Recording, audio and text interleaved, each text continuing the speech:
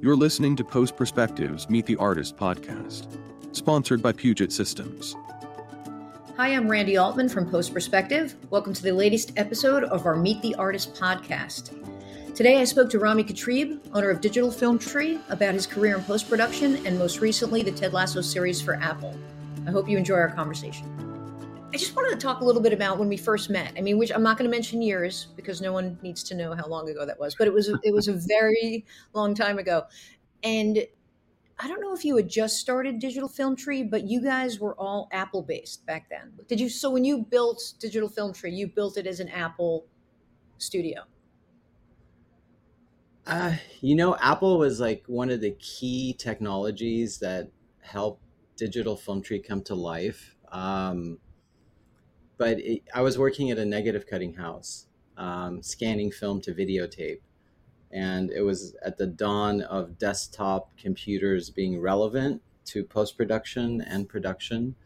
So we figured out how to use an Apple G3 with the first implementation of FireWire and to digitize, telecine scan of film to the cute mini DV tape. And then we worked out a workflow that worked. And that's kind of what started it. But there was also like HD Cam. It was the dawn of HD Cam, going from standard definition, from digibeta to high definition. So that was also coming online. It was the era of DV as well, DV cameras and all the documentarians, which is really how I started. It was wanting to make documentaries using DV because it was crystal clear, and you can cut it at home. So that's really what got me started. I never had the sense that it would culminate in a post house. It was just me, like so many other people, trying to make my own films. And that was really the genesis of it. There was so many different technologies at that time. Also Aurora Video Systems, and of course AJA. Grant Petty, a Black Magic, was up to all kinds of stuff way back when.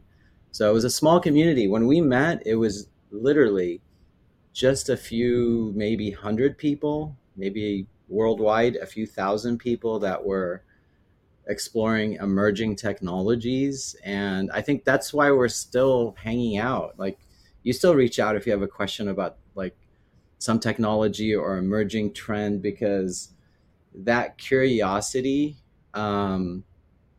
clearly it's still here with you. It's still here with me. For me, it's like 25 years, which is astounding that it went by so fast. So that's like half my life, So yeah, Apple was a big part of it, but there was so many other technologies that were also part of it, and people. Well, it's true. And with Final Cut Pro, but then you guys, you moved on from that. Obviously you sort of had to, but you're an independently owned post house. And you have been all these years, which is pretty remarkable. You haven't been eaten by anyone. So that says a lot about how you have evolved your business. So maybe just get a little bit into that.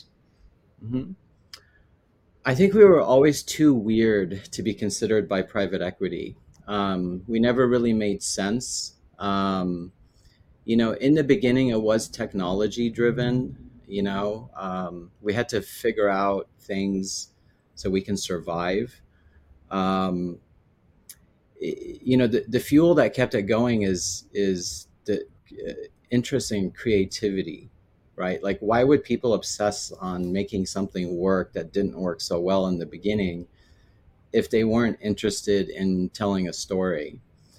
So that was the fuel, the impetus to persist and stay up all night.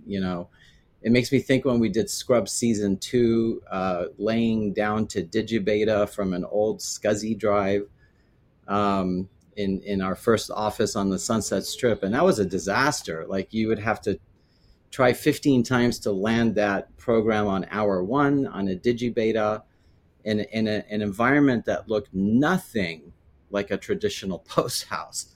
And if anyone saw what we were back then, they would probably be horrified. But I think we were so motivated to be part of the creative process. And and that kind of ethos is still part of DFT. And then I think, you know, corporate approach doesn't necessarily have that kind of um, tenacity, right? Like if you're part of investment or part of a larger roll up or whatnot, there's other things in play, like financial benchmarking and financial performance. And we've always kind of just enjoyed this type of lifestyle. I think it's been, independence feels good now, you know, through the years, you know, like even when the tsunami happened, there was a lot of trepidation. Like, how are we going to survive? Like, how are we going to adjust? But I think it's just the lifestyle of it all, the culture, the people that have been at DFT in the beginning, many of whom have moved on. Some are still with us after 20 plus years. We've tripled since the pandemic in size. Um, so we're not like necessarily a super small company. We're more like a 60, 70-person company now. Um, I did experience building a software and selling it to private equity, and actually I had a relatively positive experience. But for some reason, after that, I wanted to come back and double down on DFT, which on face level is a service-based company, but it's really more like what we get to do and the people that we work with, and apply like some of the, you know, best processes. Um, we're always in research and development. That's the cool thing. We're always investigating like the latest and greatest tech and how it could help us or help our clients. That alone is a full-time job. You know, it's one thing to build a new technology, but it's also a thing to research what the hell is out there, because there's a shit ton of technology out there today, more than I've ever seen. And just being thoughtful to review, to test, to validate, like that, we put a lot of value on that. And that takes the right type of team, the right type of culture to see what's out there, to test it, to meet the people who make it. And you know, before endeavoring to build our own tech, which we do, but now we're much more thoughtful about it. We do a lot more research than we have historically, and we have more people that are part of the research team, which includes infrastructure, networking, and security. Yeah. Well, you guys do, you sort of combine the tech and the creative. And I remember when you introduced that product, I think it was at NEB Mm-hmm. years ago. But some of the best tools are built out of necessity by post houses that just have a need and they need to fix it and they do it. But now, as you say, there's so much technology that you could sort of take bits and pieces of that and build on it, which I'm assuming that's Mm-hmm. easier than doing it from the ground up. It's easier and sometimes it's better. Best case scenarios, if you can have multiple pieces that um, are excellent at what they do, and to bridge those things together. That is um, kind of an art form, right? So take tools like Nuke or tools like Unreal and tools like Resolve, and bridge those tools together in a way that's novel. So you're not creating something new, but the bridge is new. The way they interact, and oftentimes it's really driven by the people, right? So I'm like a lot more sensitive to the team, and how they express their pain points. Also, clients, like when there's a client challenge or a team member challenge, that's kind of what turns everyone on. It's almost like the problems is what's interesting, as opposed to, oh no, there's a problem. We run towards the problems. It's weird. It's like a lifestyle. In fact, people get bored if there isn't a problem, like something exquisitely that's hard to do, or especially if people say, well, you can't do that.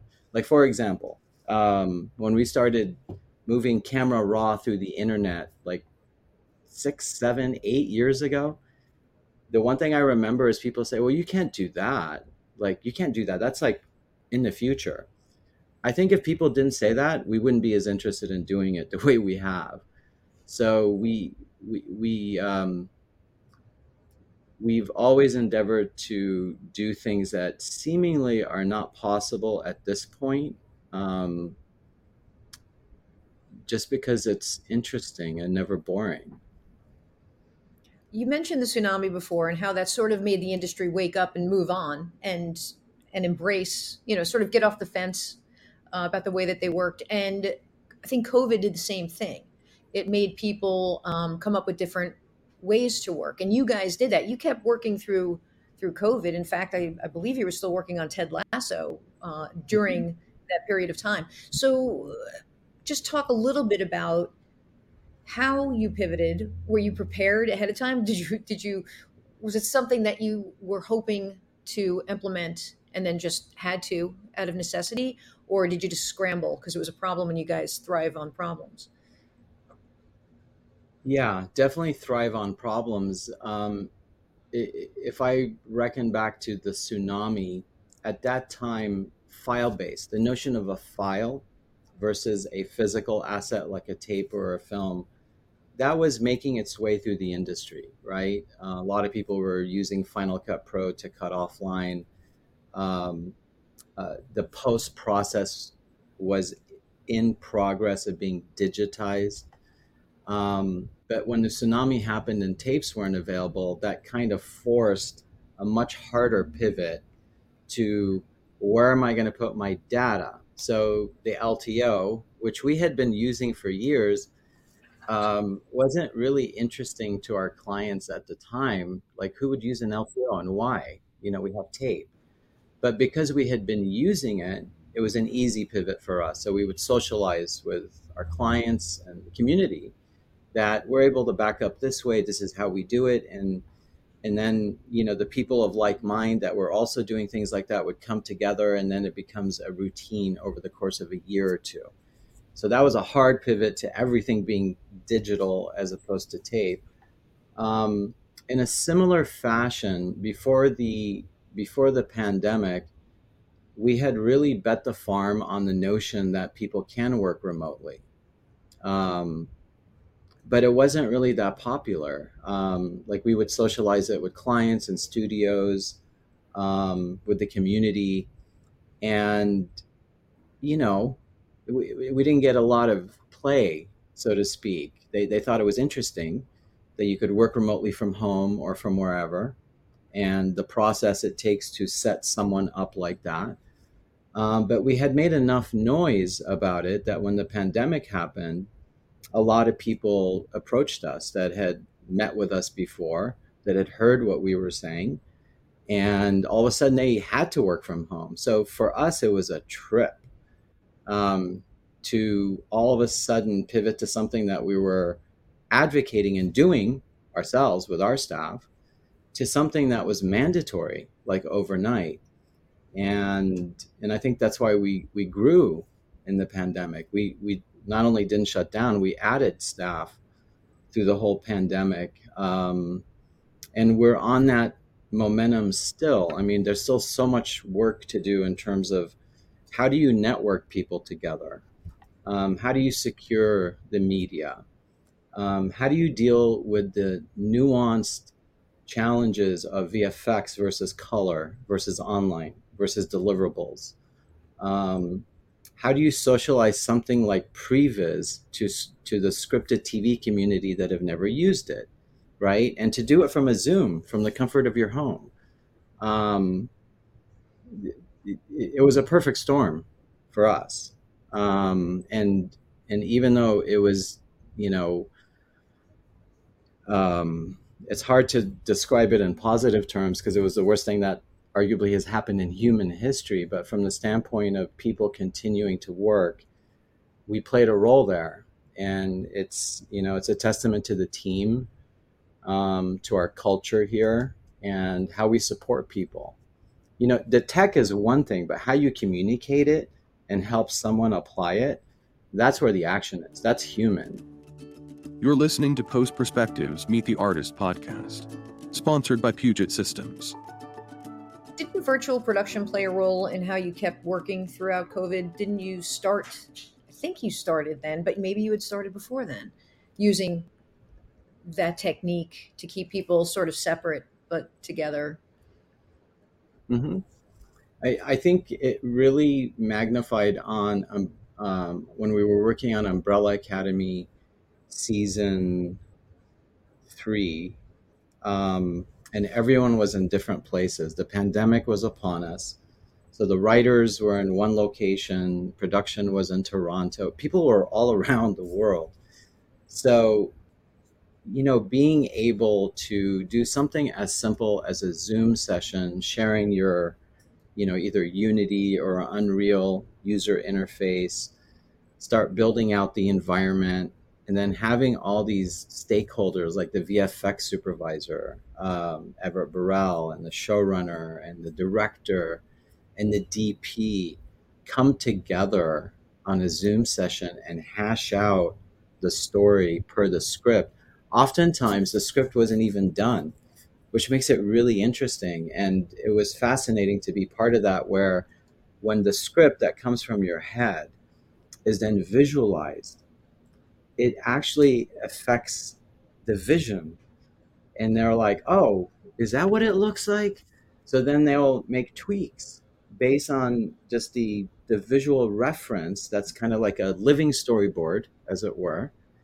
And by all measures, it seems to have improved their process, because what they tell us is it made things clearer, not only to them but to all the departments. It's like prototyping all of the things that have to happen in real life, in physical production, for the story to be realized. So it's like architecture, blueprinting, prototyping, simulating, all these adjectives that are used. But for us, it was just helping them tell a better story.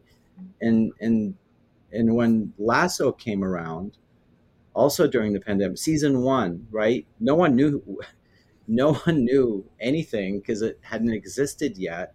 So we started simulating their soccer scenes, because soccer, actors are not necessarily professional soccer players. So to prototype and plan the movements, the blocking, the camera setups, was very helpful.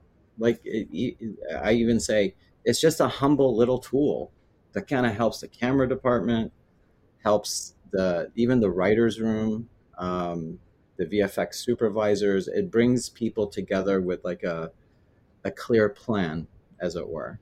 So all those things happened during the pandemic. Just talking about how technology is helping.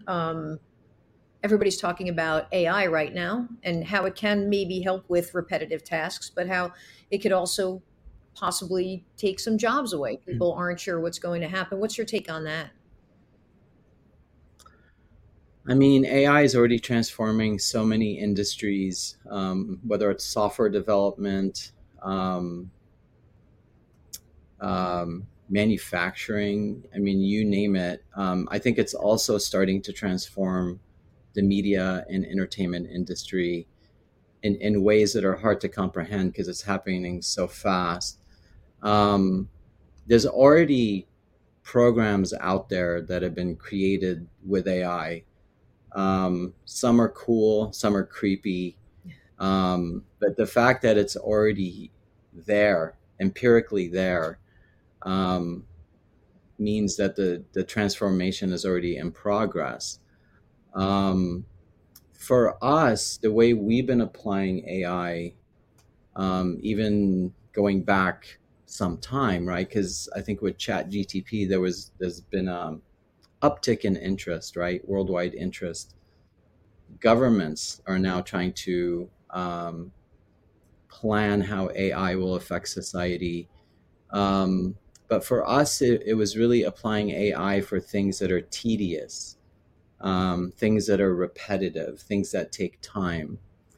Um, like in our reality, we don't see any world where AI takes over for a position we have.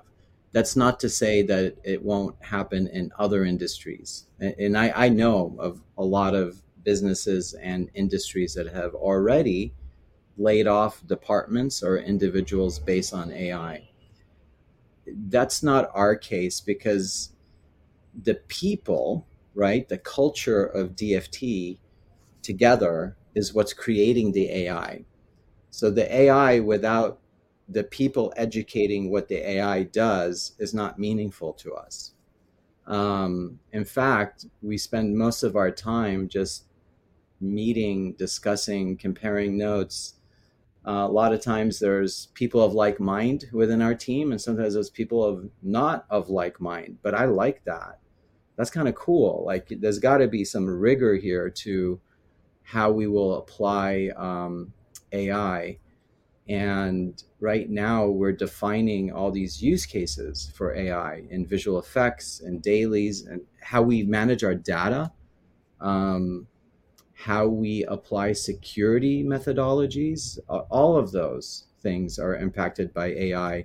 But to me, they're like it's more practical AI. It's not hitting a home run with some product that will auto correct your color or something like that. I know that's in play, but we're kind of digging deep on more of the mechanical process of post production and how we can streamline that ever further for the benefit of our team and defined by our team.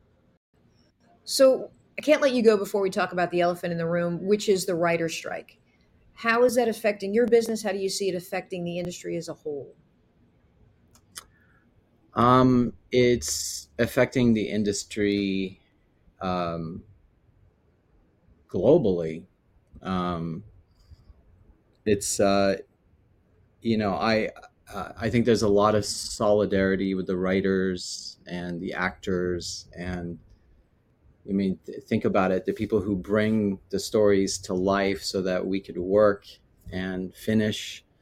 Um, in the same vein, it's a tough stretch, I think, for our industry because of all the businesses that are part of this industry, the downstream businesses, the below the line businesses, the craft services, the vendors.